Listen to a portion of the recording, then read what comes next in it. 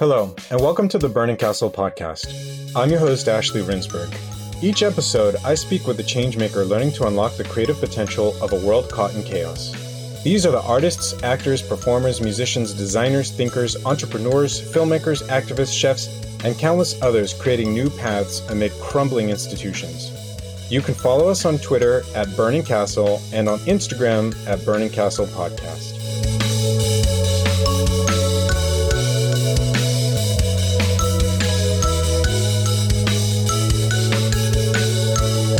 Today I'm speaking with not one, not two, but three people, all of whom are working together to build AI-based medical imaging company, Voxel. Co-founder Natasha Lepore has a BSc in Physics and Mathematics from the University of Montreal, a Master's in Applied Math from Cambridge, and just in case you thought I was done, a PhD in Theoretical Physics from Harvard that deals with quantum chaos in quantum billiards, living on the plane, and the pseudosphere. In addition to being co-founder of Voxel, Natasha is currently assistant professor in radiology at the University of Southern California and at Children's Hospital, Los Angeles. Niharika Gajewala holds a PhD in biomedical engineering from the Viterbi School of Engineering at the University of Southern California with expertise in medical image analysis. She's also a co-founder of Voxel. And Justin Lowe, who is Voxel's head of medical technology, is a clinical research assistant at Children's Hospital who earned his MD from UT Health San Antonio and a master's from USC in healthcare administration and management.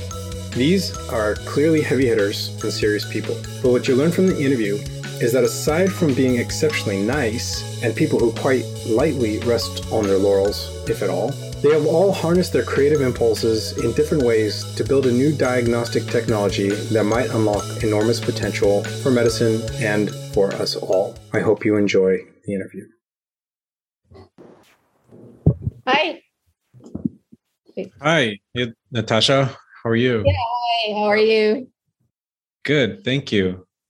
And we have Justin also, who's our MD in the startup. I invited him. I hope that's okay. He can, sure. Can decide. I mean, he can decide whether he should talk or not. Yeah, okay. So give me a little background about Justin. Or Justin, you could do it yourself since you're here. Sure. So I graduated from medical school in 2019. Mm-hmm. Instead of going into residency, I decided to shift my into research. So I started at CHLA with one of my mentors here, Dr. Wong. And ever since then, I've been researching at CHLA. Right now, my current project is with the NIH, where we're trying to discern secondary malignancy probabilities based on the type of radiation given, either through photons, which are just electrons, or proton therapies. So that's the major one working right now. Sounds interesting and exciting. Yeah, it is. A lot of data. Yeah, I'm sure. Oh, wait, let me turn off the... So Natasha and Justin, and for everybody else out there, it's Natasha Lepore and Justin Lowe. And I hope I did justice to both of your names. And the reason I wanted you guys to come and talk to us, because it's a little bit of a different framing here. So for people out there, Natasha is the co-founder, and Justin is a researcher for a really interesting new and it sounds like fast advancing startup in the biotech space. And that's what we're going to talk about today. But it's a little bit different because I'm usually speaking with people that are somehow tied to arts, letters, design, and entrepreneurship. But not as often do I have people or a group of people coming from really the sciences, which is a very interesting thing to talk about today, which is on the one sense, what you are actually doing and how it's being driven by a lot of the forces that are affecting the rest of us, but also to hear about what it means for you guys in terms of this creative process that you're running and developing. So before we further ourselves into that conversation, give us an introduction, just a little snippet of background, and let us all hear your great voices.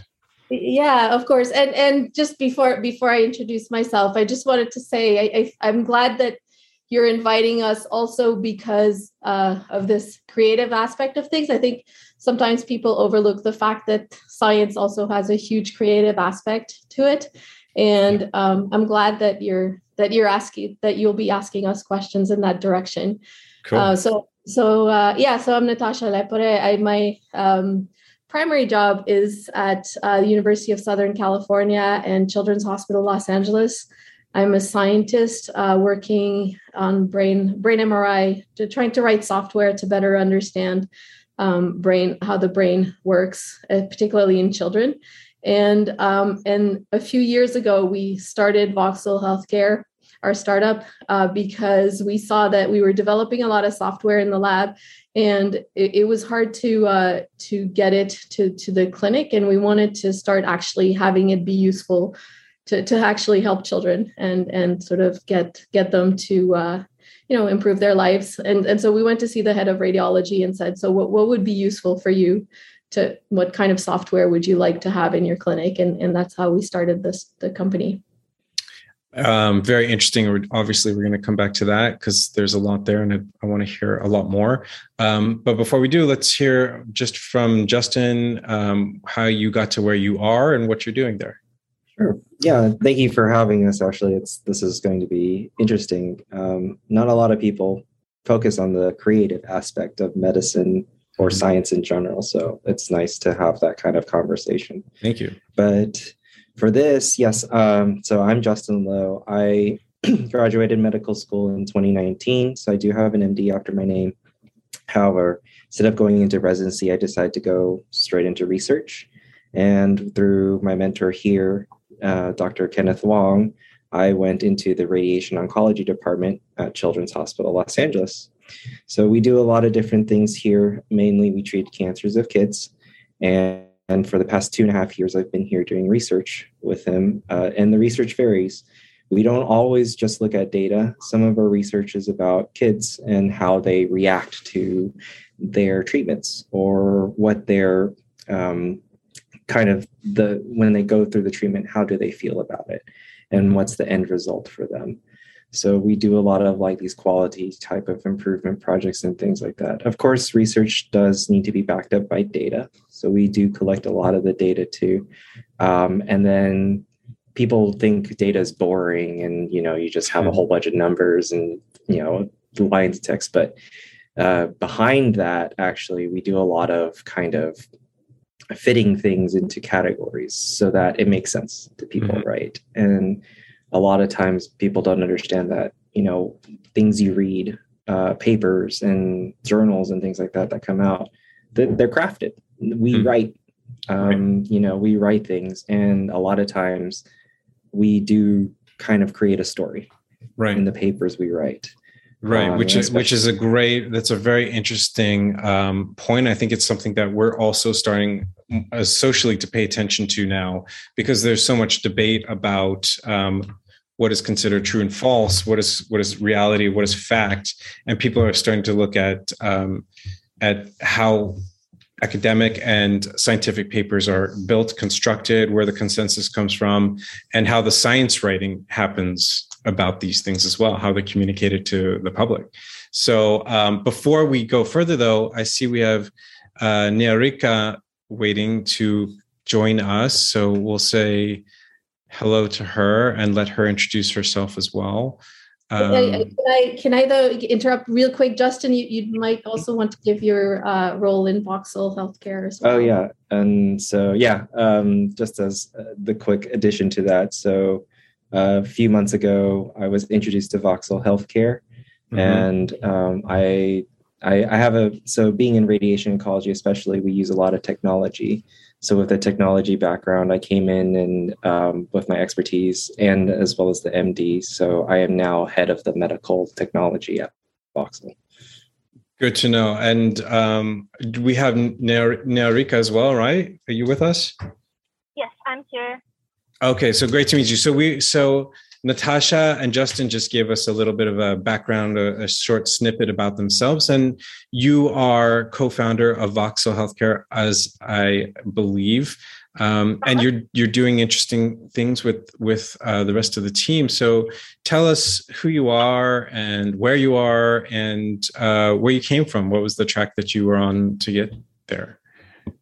So I'm from originally from India, but I was doing my PhD with Natasha, and like the way I guess I got into this is because I've sort of always been interested in like the business side of things, and there was a program called iCore that was going on, and Natasha was taking part in it. I didn't know that she was, but I knew about iCore, and we happened to be talking one day, and then I found out, and so I joined the group to do the iCore. Like basically, it's a customer discovery program. I don't know if Natasha talked about it earlier, but it's a customer discovery program where we go and talk to a lot of people in the in the healthcare field, especially in our case in radiology. So we did that process, and then we saw that there was a real need, and that's how I sort of came to be the co-founder of Voxel. Yeah, and my I was working on understanding and analyzing pediatric brain MRI data, so it sort of fit in very well with what I was doing, and the product was a natural extension of my PhD. So thank you very much for that. I want to kind of come back to the beginning, or to before the beginning, which is for us to understand what you guys are creating and why it's so important. And the broad outlines for people is that this is an imaging technology, is a diagnostic tool that helps people see the brain in better and different ways. And I think as well for a particular and very important part of our population. But I want you guys to tell us, Natasha, maybe you can help. Just give us the understanding of what it is, why it can create so much change, and how you got to it. Yeah. So when we started this, in the landscape is a little bit different right now, but when we started this, radiologists really didn't have very many software tools at all to look at images. So what a radiologist does all day, someone comes in and needs an MRI, they come in, then the image is sent to a radiologist for them to look at the image. And the radiologist has to flip through the image, slice by slice of the image, and sort of try to reconstruct in 3D what's happening on there. It's sort of a lot of times looking for a needle in a haystack. They have to really try to find where there's an abnormality. They're guided by notes from the clinician, but it's not always exactly clear what's going on. And so they have to reconstruct all of this in their head.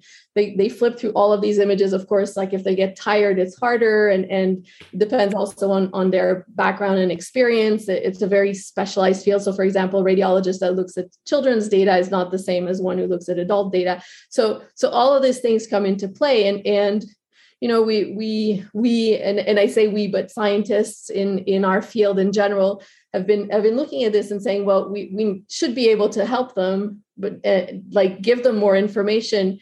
And so what a whole bunch of startups and also some of the big companies have started to try to write software for radiologists to just give them more information and help them do their jobs, help facilitate their jobs, because it's a very difficult job. And so we saw a need, particularly for children, look at children's brains and give the radiologists more information on what is happening in the children's brain images. So that's how I forget your exact question. So, but basically, yeah, no, that's great. It's very helpful. And I'll say as the son of a radiologist, my dad is a radiologist who's he's got 30 to 40 years as a practicing clinician. It's something that was always very interesting to me. I grew up with X-ray slides around the house, with my dad showing us what an ultrasound machine is, what an MRI machine is, and those being things that were not experienced for me personally as a patient, but as an observer, as someone who's kind of in between. So it's a really interesting thing. And of course, it is sort of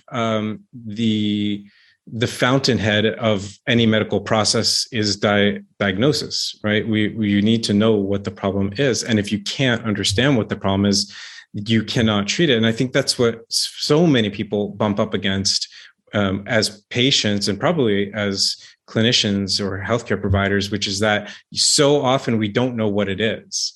And treatment is used as kind of an exploratory device to try to figure it out, which is a weird idea. But coming back to imaging the brain, that's essentially what we're talking about here, is that getting an ability to map structures in real time in the brain of a living person. And my question for you guys is, when you compare the approach that we currently use, which is radiologists going slide by slide through the MRI to mentally try to reconstruct what's happening. When we compare that model with the potential for V1 of what you guys are doing with the kinds of technology that you guys are using have become well entrenched in medicine. What do you think is the difference in, is it an order of magnitude, more information or better information, or is it less or is it more? How much better can the diagnostics become with that kind of technology in the world? Right. So a lot. The exact number kind of depends on what disorder you're looking at more specifically. It depends on a whole lot of different things. So it's hard to give you an actual number because it really varies a lot. And there's also a lot of hidden things. For example, how often do radiologists misdiagnose, for example? And that we know that depends on institutions. It depends on which disorder. It depends on the particular radiologist. But it's not information that's necessarily out there for obvious reasons. And then the other thing is, a lot of times it's not misdiagnosis. It's just that the information is very, very hard to get, and it might not be possible to get just by looking at an image. And so there's those two things. So in terms of the exact how much does it help, an actual number is very difficult, but we know it helps. We know we have seen that there's a whole bunch of people in our field who have been working with radiologists and testing to see whether they see things better with software, whether, how much it improves, which software improve what they do. And so it's very clear that it's information that they need. And they have been telling us also which pieces of information they need. And that, again, depends on the disease. It depends on the specialty. It depends on all sorts of different things. But they've also told us that they would love to have that extra information. Mm-hmm. That makes sense. And I think it's, again, that diagnostic layer of the process, because it everything else depends on that. And also in terms of not just misdiagnosis, but mistreatment. So if people are treating things that are not actually what's going on. What I think the question that I want to hear more about is how you guys got to this. You're coming from your bio, I read, a background in theoretical physics, which seems like a fairly big jump from theoretical physics. And I kind of actually want to read aloud some of the stuff that you were working on dealing with, because it sounds so cool, and I have no idea what it means whatsoever. So you have a bio here saying you're a PhD in theoretical physics, Natasha, from Harvard, and you deal with quantum chaos and quantum billiards living on the plane and the pseudosphere. So, so whatever that means, I don't think we need to get into that in particular. But I wanted to show people is that that's a hardcore theoretical physics sounding idea. I can say that I studied the history of philosophy and sociology of science in college. It was one of my two majors, and all this stuff is interesting to me. And also how, this jump between theoretical physics and innovation that has been so important to the history of science and the history of technology as well. So how did you make that leap personally? Oh God, that's a very long story. So when I finished my PhD, I took about a year to try to figure out what exactly I wanted to do. I knew I didn't want to stay in physics. I felt like I wanted to do something, like you said, that was more on the innovation side. So physics is very innovative, of course, but you always feel like things are going to actually trickle into the real world in maybe 20 years, 30 years. And what I wanted was something that would be immediately or feel more immediately applicable to health, to something. And so I spent about a year, like sort of talking to people in a bunch of different fields and looking through websites and of all sorts of different things. And one of the things that really, the brain just ended up seeming like a very important problem, because I felt, there's so many people were struggling with mental health and with all sorts of different things that make it so that they can't live, they can't live their lives as well as they would like to. And I thought, well, if we could help people just feel better in a way that would make them be able to feel like they could reach their full potential, that they could just lead lives that they were happier with. I guess that just seemed like such an important problem to solve, and that's how, it's the very, very short version of a much longer story. But yeah. Mm-hmm. Yeah. So you essentially went out in search of a problem, in search of a good problem. Which is an interesting approach. I feel like people, they either fall backwards into their problems or they can't get rid of their problems. But that may be one of these, like they say about firefighters who are the ones running towards the danger. Scientists run towards the problem, like writers as well. So, from the point of view of Justin and Niharika, you guys are both respectively coming from medical and, I think in Niharika's case, an engineering background, which kind of presents that full complement here of there's the theoretical, the engineering, and the medical. Each from your perspective, how and why did you get to this particular problem?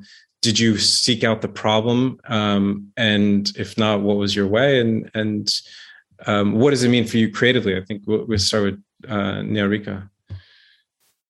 That's a really interesting question. I've never thought about it that way. But I think for me, like what led me to this problem was really doing the whole customer discovery process.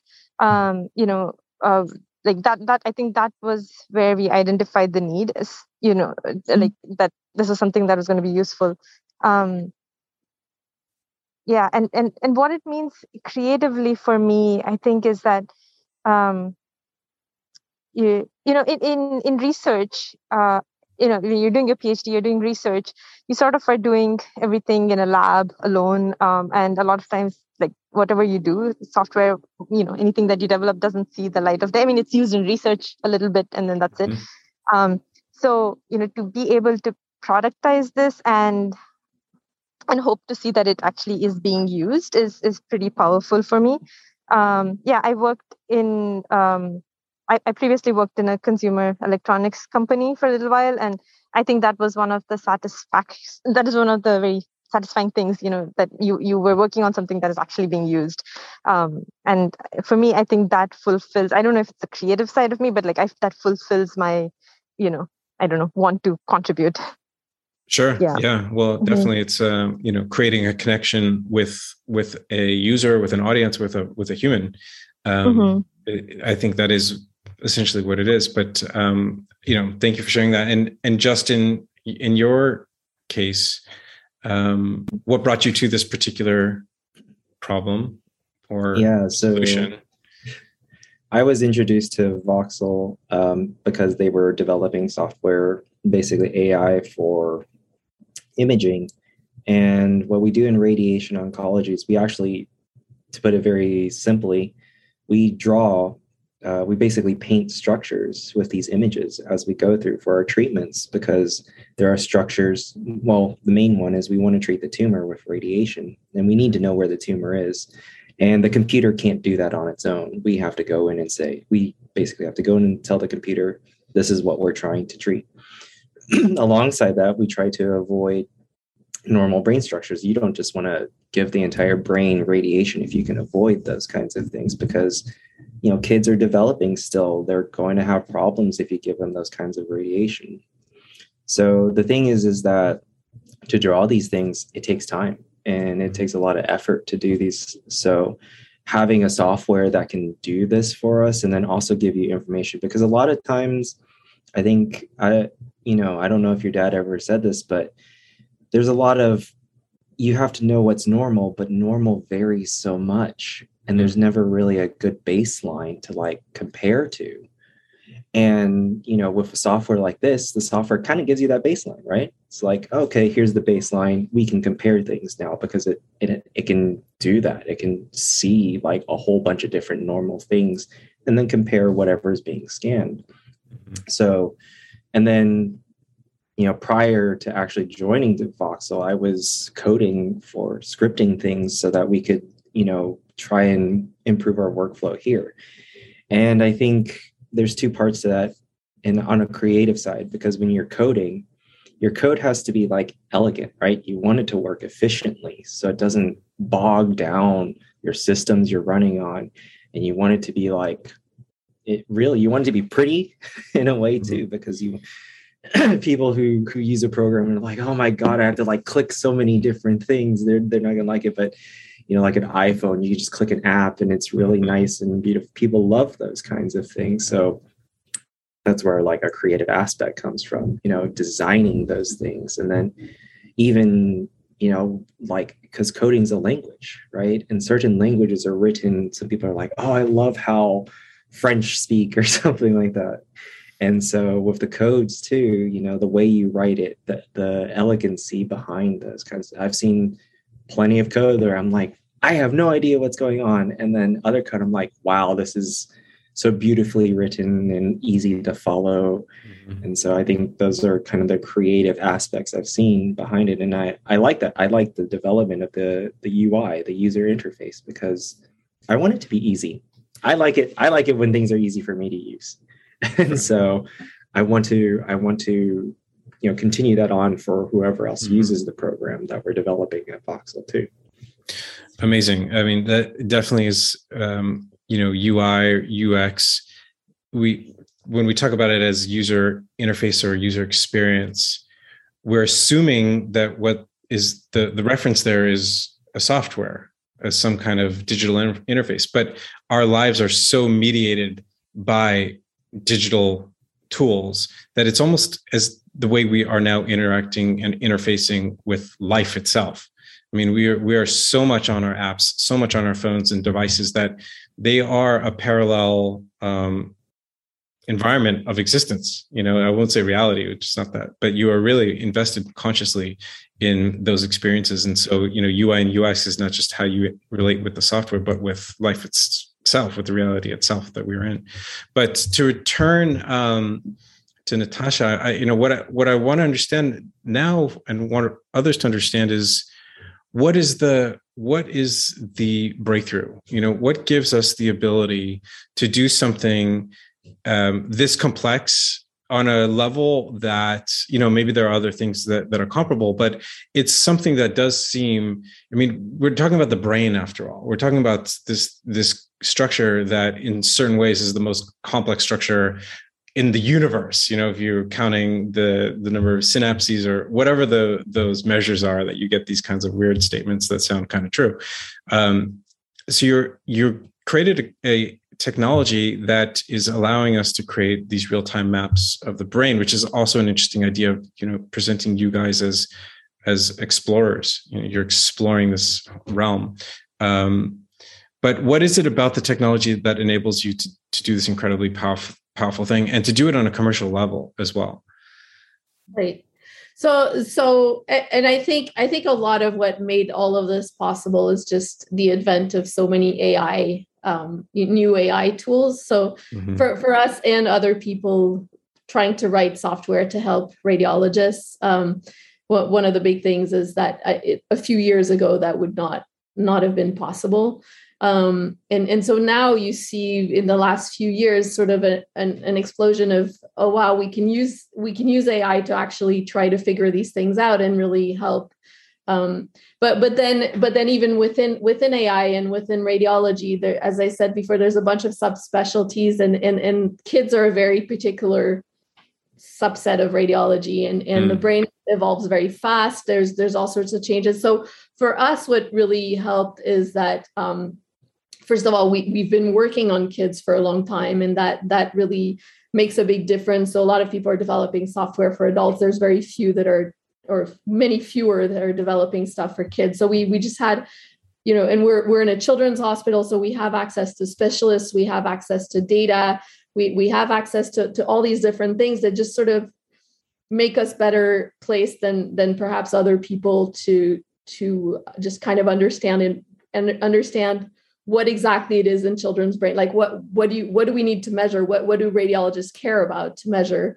What do clinicians care about? And all those things. So that was one of the big things. And then the other thing is we also we're very lucky to have access to different data sets that other people did not have access to. So we have the ones at Children's Hospital, and then also we have our CSO who has a huge database of normal children. So to understand when a child is sick, you have to know what it looks like when they're not, right? And so we have this we have this very large database of normal, healthy children and of MRIs of normal, healthy children, and so we have that we can use also for comparison, and so that's been very, very useful for us. So all of these things together make it so that we feel well placed to do this. I mean, the other thing also is that children's brains are very complicated, and there's not that many children who, luckily, there's not quite as many children who have problems than compared to adults. So the other thing is it's a smaller market and it's more complicated. So there's also a little bit less of a push to solve this problem from the commercial side of things.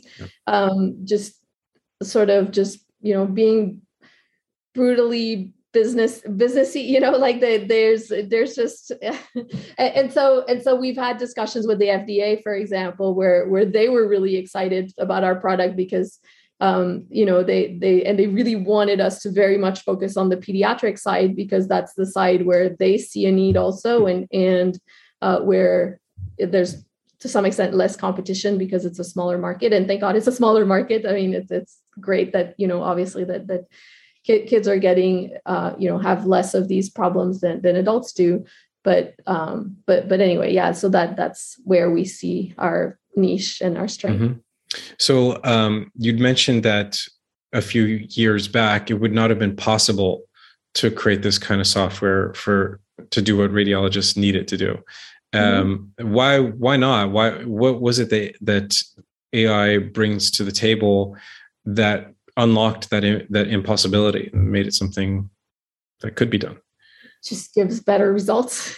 We've tried doing these things with more traditional methods, and they're fine until if you have everything perfect, like if you have a brain that's exactly what your code is built for, exactly with everything with everything the same as what you've tested it on and all this stuff. With AI, you have a lot more flexibility. One, it works better, and secondly, when you see that you have a new case, you can just train your AI to work on these different types of brain disorders or brain problem, and you just retrain it basically. And I mean, I'm making it sound like a lot easier than it actually is, but the point is that it's a lot more flexible in a lot of ways to sort of get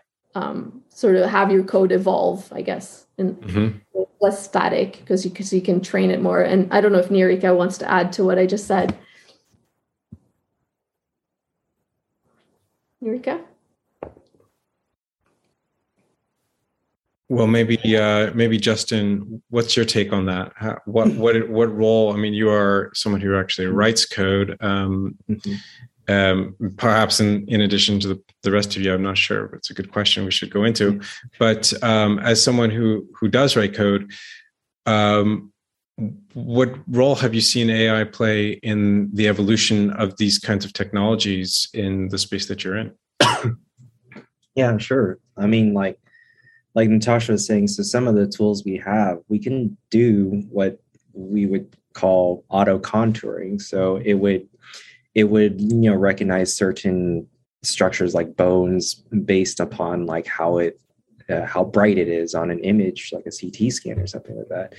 But these are imperfect, right? Because all it is just looking at a single pixel and how bright or dark it is, and then determining if it should draw a line there or not.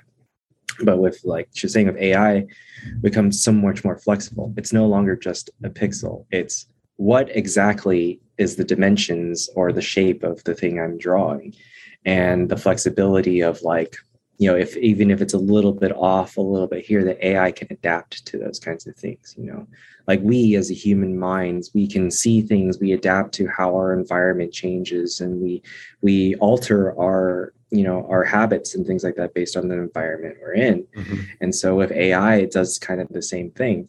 Even though something's a little bit off in an image or something, the AI knows, be like, okay, it's similar enough that I can go ahead and do what I need to do to draw the imaging in. Mm. And that's powerful because, AI was in its infancy like 10 years ago. And now we're seeing these advents of algorithms and things that are coming in, and it's like they're morphing, they're evolving. And, AI, I think the definition of AI has definitely changed. We're no longer talking about like a human consciousness kind of thing, mm-hmm. but we are talking about code that adapts to what is given to it. Right. Even though it may be a specific use case or things like that, it at least can adapt to the purpose we've put it to, and that's powerful. Mm-hmm. Even if it is just for one thing, even if it's just for brains, like this is very powerful to us. And in the clinical world, it helps because, taking some of that thought process out of the equation when it comes to a clinical decision can sometimes reduce the emotional responses and the biases that could be in there. And then it makes for a better clinical decision in the end. Mm. And that's what we want. We really want just what's best for our patients, right? Right. And I think the AI is a very powerful tool to help us do those kinds of things. I think IBM had something a long time ago about, taking into account an entire patient's profile and then saying, this is what you should do, or these are the diagnoses that it would come up with, kind of thing.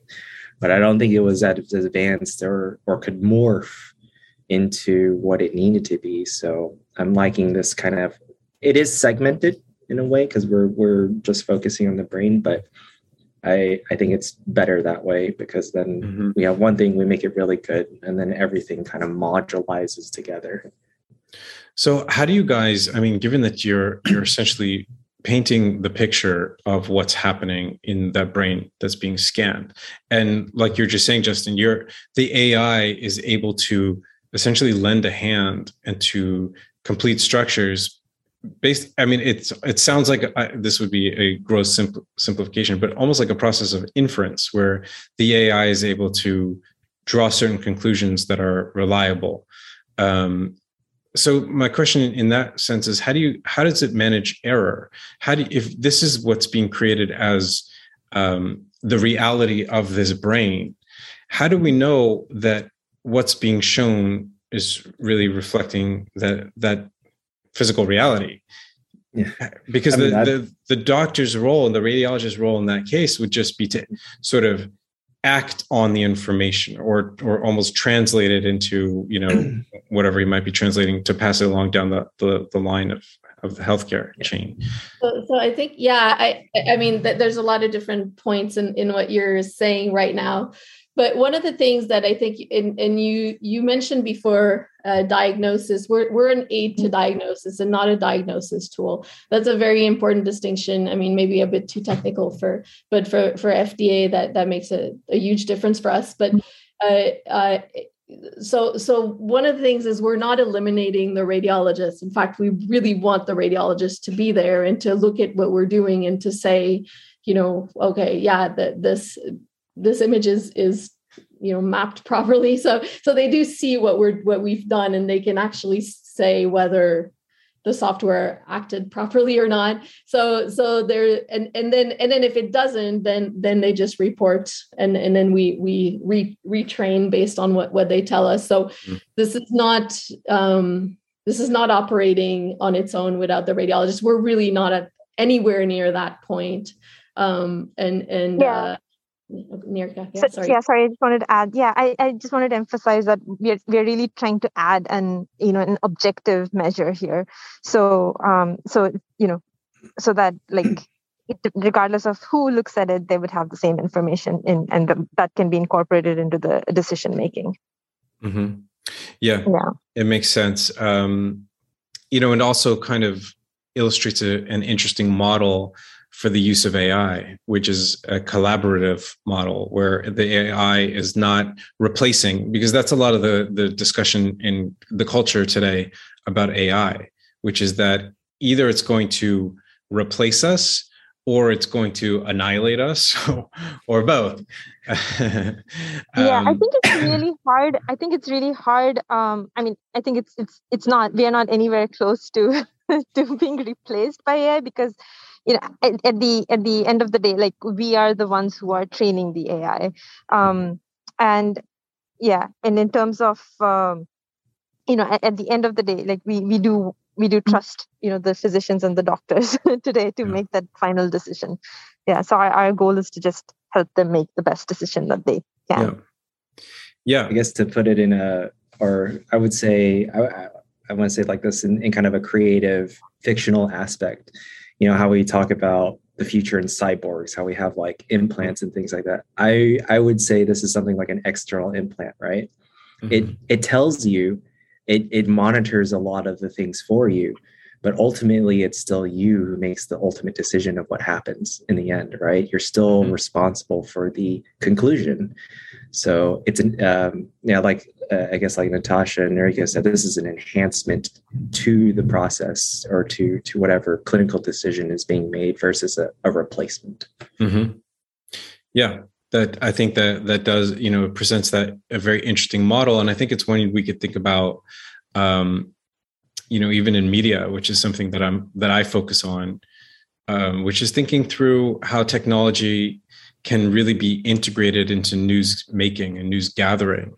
And in a more, so that we would not replace journalists with sensors, and I mean sensors as in the kinds of things that detect things, not the government type,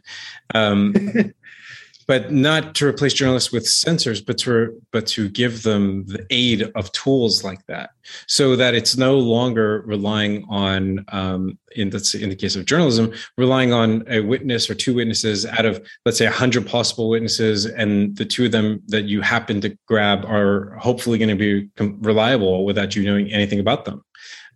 We could just think in journalism that these two people that you've gotten to comment on a major story could have other kinds of motivations and interests. They could have problems with their own sense perception. Maybe they have mental illness or neurological illness. We don't know. We're just trusting those two people as being reliable because the fact that they are witnesses. Whereas you think if you are looking at what you guys are doing is giving people extremely advanced technological tools as aids to the rest of the process. That kind of I think helps people close the circle and to say, this is not mystical, it's not sci-fi, it's what we've always done, but it's kind of the next level up in terms of sophistication. Yeah.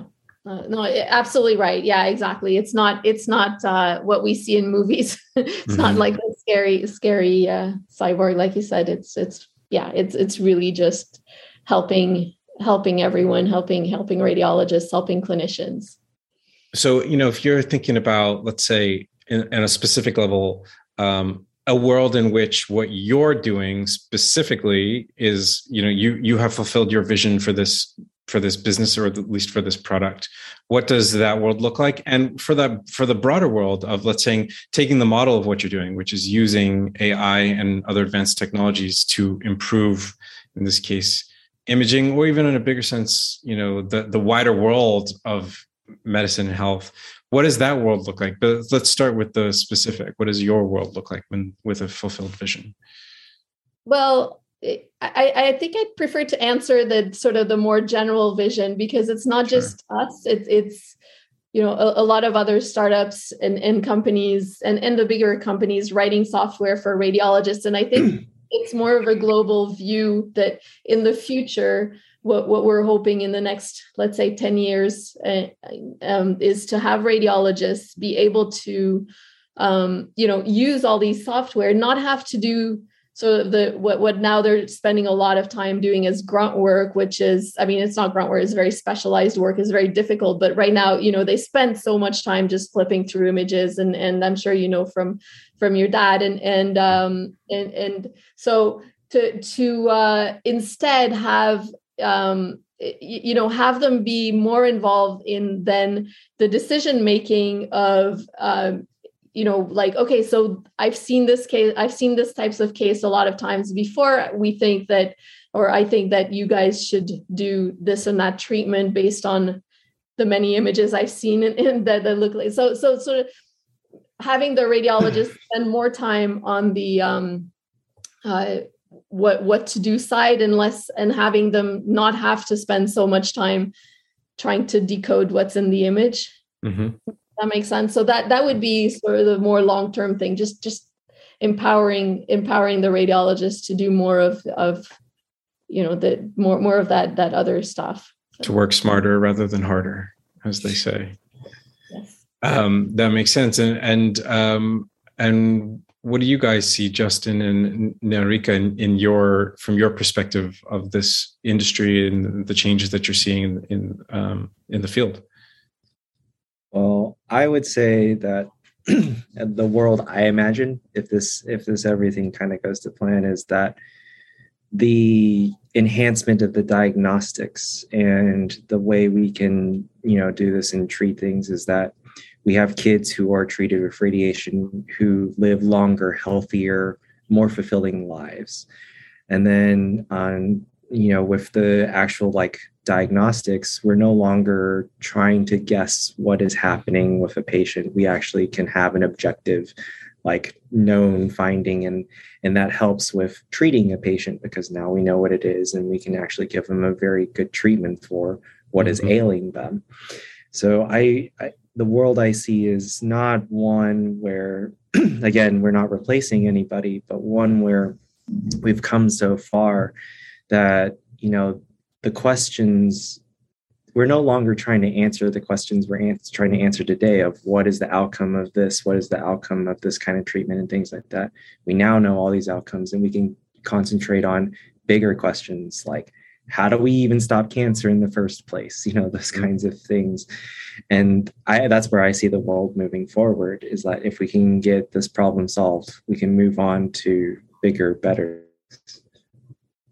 Great, thank you. That's it's a vision I've heard expressed before, particularly in people who study and treat cancer, that there is now a horizon for thinking about cancer completely differently, rather than just triage, but to actually go at the root causes, which is incredible vision. And for you, Niharika, what do you see? How do you see the world with the vision of Voxel fulfilled, or your own personal take on it? Yeah, so I think, I agree with Justin and Natasha a lot, but I feel like AI is going to keep playing a bigger role. And I'm particularly excited about, the explainable AI part of things. So, using AI, we get our results, using a lot of AI, but right now, a lot of it is a black box. We don't really know what's going on. But with newer algorithms, we are also able to see what is it that the AI is detecting, and I think knowing those, what patterns is it recognizing, right? By understanding what those patterns are, I think we can, the world is going to move forward to more targeted treatments and targeted diagnosis and things like that. I think for me, that's something that's so powerful and exciting, moving forward. And I hope that at Voxel we'd be able to utilize that as well in the future. Amazing. Well, thank you all for joining me. And we'll be looking forward to seeing how this progresses and what it does in the world. And in the meantime, I would direct people to check out your website where there's a good amount of information, which is voxelhealthcare.com. And that's VOXEL healthcare.com. And if there's anywhere else that people should go learn more about you, about your company, about more than you and your company, about the field that you're working in, please let us know. We'll be happy to. I'm sure people want to know more about this stuff. So if any recommended destinations online or offline? The website is definitely a good place to start. I'd also say if people want to contact us, we're fairly open to, we'd love to talk to whoever is interested in learning more. So feel free to write to us. There's an address on the website. So I think that's a good starting point. So, and if you're interested on the research side, also feel free to write to us from the research point of view. We're all at Children's Hospital Los Angeles, so we're easy to find. And then and another thing is CHLA has a good YouTube site. So if you want to look at the YouTube stuff there, my department, radiation oncology, we've posted a few fun videos up there too, of the actual radiation treatment machine. So if people are interested in those kinds of things too, check it out. We have a lot of fun, cool things for children there too. Great. And for people out there, that's chla.org.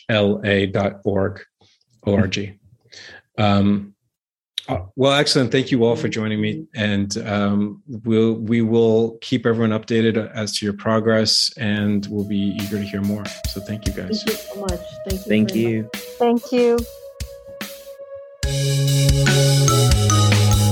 Thank you for joining me today on the Burning Castle podcast. You can follow me on Twitter at Ashley Rindsberg, ASHLEY RINDSBERG, and follow the podcast on Twitter at Burning Castle and on Instagram at Burning Castle Podcast. Till next time.